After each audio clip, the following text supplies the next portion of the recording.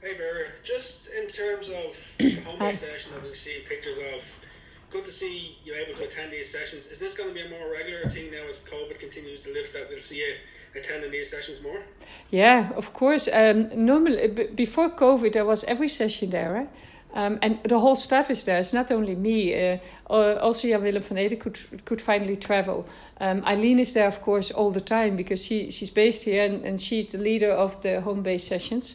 But also David Connell and James Scott. Our medical staff, full medical staff is there. Our kit manager of the A squad is there.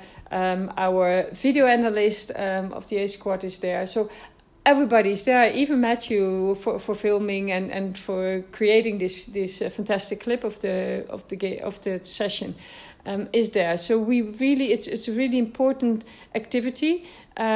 We have a mix of young players. We have players that are almost there, and we have the national team players, and we mix them because, the young players are growing very fast, and can I say settled players? Is that the right word? The national team players, they really need to be up their tiptoes to not get passed by, and that is why it's such a positive, competitive environment for these players, and why we put so much energy and emphasis on it. Other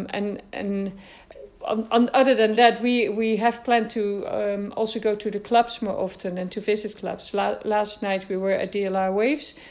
This week is all about goalkeeping because we think that the goalkeeping needs to have a boost. So we had meetings, we've set up the project, we have made agreements about the content and the coordination, and we're meeting all the goalkeeping coaches in the next phase. Hopefully we can come back soon again. If it's around the slot, then we will do everything to come a few days earlier so that we have another 2 or 3 clubs that we can visit and discuss. And other than that, when I cannot be here, I can see every single game and we have a lot of contact with the coaches. So I'm positive, and I think that the game is really taking off at the moment.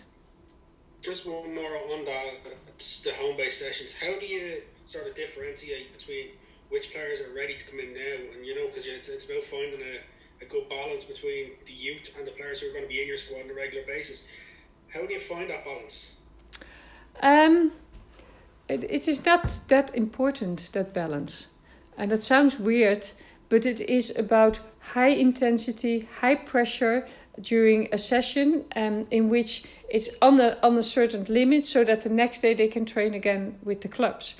But the high pressure itself, that brings the quality into the training program. So it's not a preparation, a tactical session. It's really a session in which the pressure is the aim, because that is what they then bring to their clubs.